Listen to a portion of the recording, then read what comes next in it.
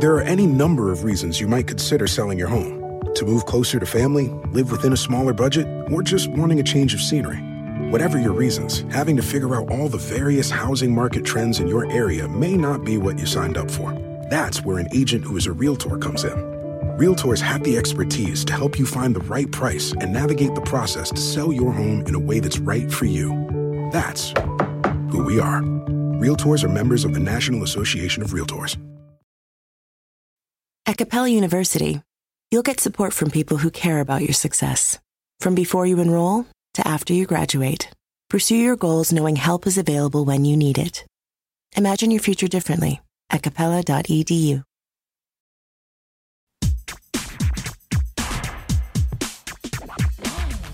Grammar Girl here, I'm Mignon Fogarty, and you can think of me as your friendly guide to the English language. Writing, history, rules, and cool stuff. Today, we're going to talk about dangling participles. When I meet people and they hear that I'm Grammar Girl, it's not uncommon for them to say something like, "No dangling participles, am I right?" But I get the sense that while dangling participles are something they vaguely remember they're supposed to avoid, they don't remember what they actually are.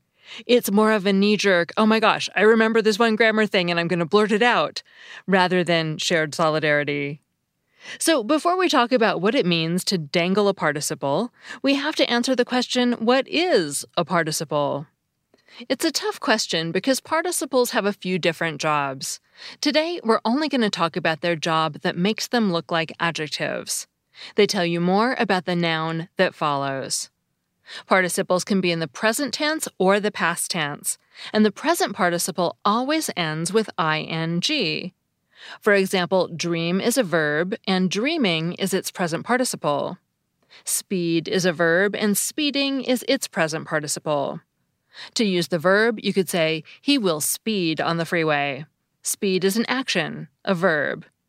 To use speeding as an adjective-like participle, you could say, "Follow that speeding car." Speeding acts something like an adjective modifying the noun car. It tells you what the car is doing, what kind of car it is, a speeding car. Here's another example. Hike is a verb, and hiking is the present participle. To use the verb, you could say, "Let's hike the trail." To use the participle, you could say, "Wait for the hiking campers to get back." Hiking, the participle, tells you what the campers are doing, what kind of campers they are. They're hiking campers. Participles have another role, too. They help form the perfect and progressive verb tenses, but we won't talk about those today. So now I trust that you understand how to use verbs and their participles. But to understand dangling participles, we need to talk about participial phrases. These are just phrases that contain a participle and modify the subject of the sentence. They can include words besides the participle, such as prepositions, pronouns, and nouns. But for now, we'll just focus on the idea that they contain a participle like speeding or hiking.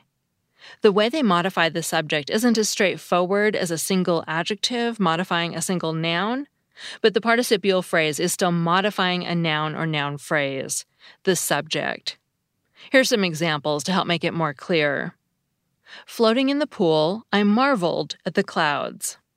Floating in the pool is the participial phrase that modifies the subject, I. Floating is the participle in the phrase floating in the pool. It describes what I'm doing. Here's another one. Biting his victim, the vampire felt a momentary thrill.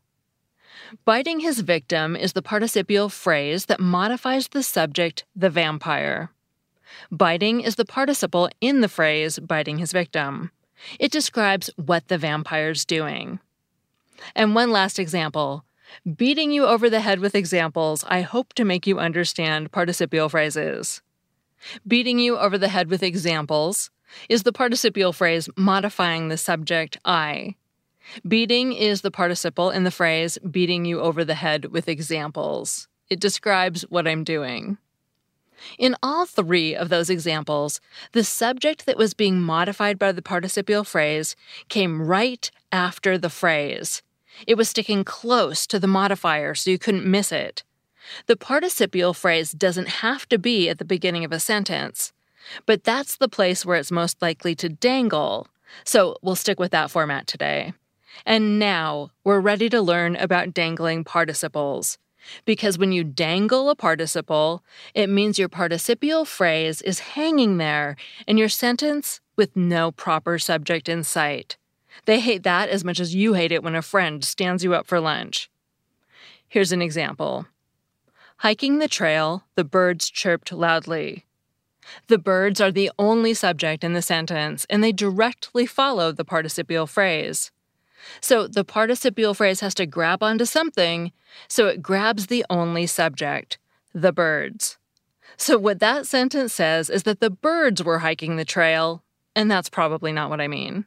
There was probably somebody hiking the trail and hearing the birds chirping loudly. So here's the dangler again. Hiking the trail, the birds chirped loudly. We can fix it by adding a proper subject right after the participial phrase. Hiking the trail, Squiggly and Aardvark heard the birds chirp loudly.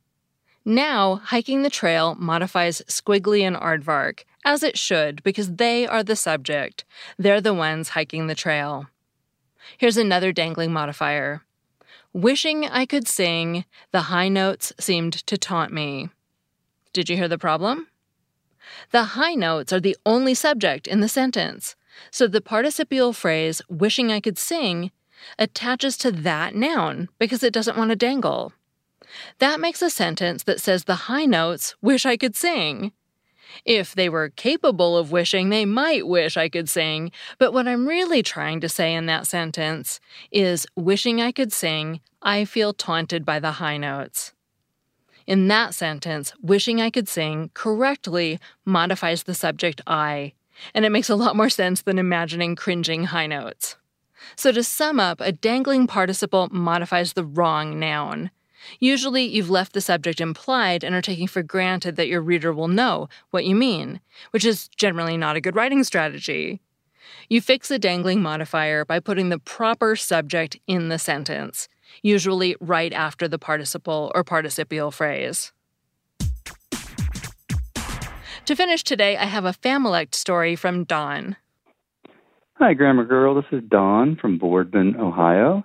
And I have a unique phrase that my family uses for your Familect.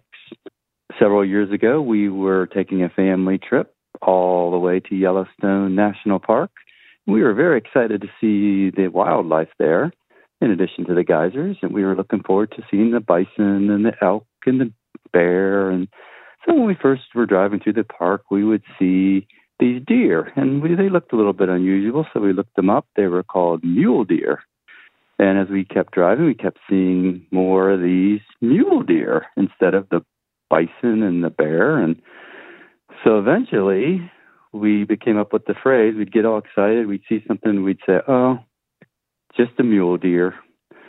And so that eventually just became a family saying, whereas anytime we got excited over something and it didn't really pan out to be that great, we now just say, just a mule deer. So that's our little funny family Familect. Thanks for listening. Thanks, Don. One thing I've noticed is that some of the stories are starting to fall into categories. If you remember, well, it's not a chocolate river from a few weeks ago, this one is similar. People take one unexpectedly disappointing experience and use it in a more generalized way. I have 3 or 4 stories now that fall into a different category that I'm saving up to use all together in one show about the whole topic, too. How's that for a teaser? If you'd like to share your Familect story, you can leave a voicemail at 833-214-GIRL, and you might hear it on the show. I'm Mignon Fogarty, better known as Grammar Girl, and author of 7 books, including the New York Times bestseller, Grammar Girl's Quick and Dirty Tips for Better Writing. And thanks to my audio producer, Nathan Sims. This show is part of the Quick and Dirty Tips podcast network, and you can find articles that go with each episode at quickanddirtytips.com. That's all. Thanks for listening.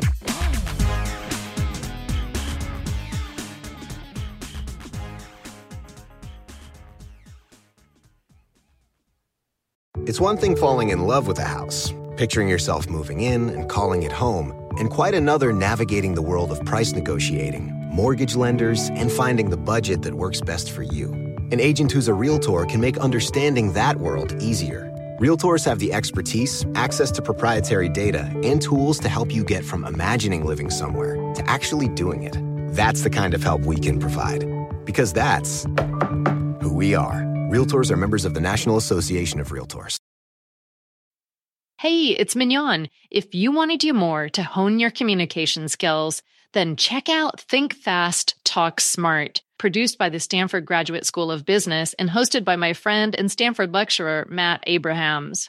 You may remember Matt from his interview on the show back in September when he shared his top tips for becoming a better writer and speaker. Think Fast, Talk Smart is his Webby award-winning podcast, which has been downloaded 41 million times and has been the #1 career podcast in more than 95 countries, so you know it's worth your time. Whether you're making a wedding toast or presenting at work, strong speaking skills are critical to success in business and in life, which is why Matt sits down with experts every week to talk about the best tips to unlock your communication potential. Hear from pros like neuroscientist Andrew Huberman on how to manage speaking anxiety, speechwriter and best-selling author Dan Pink on how to take risks in your communication, and psychologist Kelly McGonigal on how to harness nervous energy to fuel powerful presentations. So what are you waiting for? Listen to Think Fast, Talk Smart every Tuesday wherever you get your podcasts or on YouTube. And tell Matt I said hi.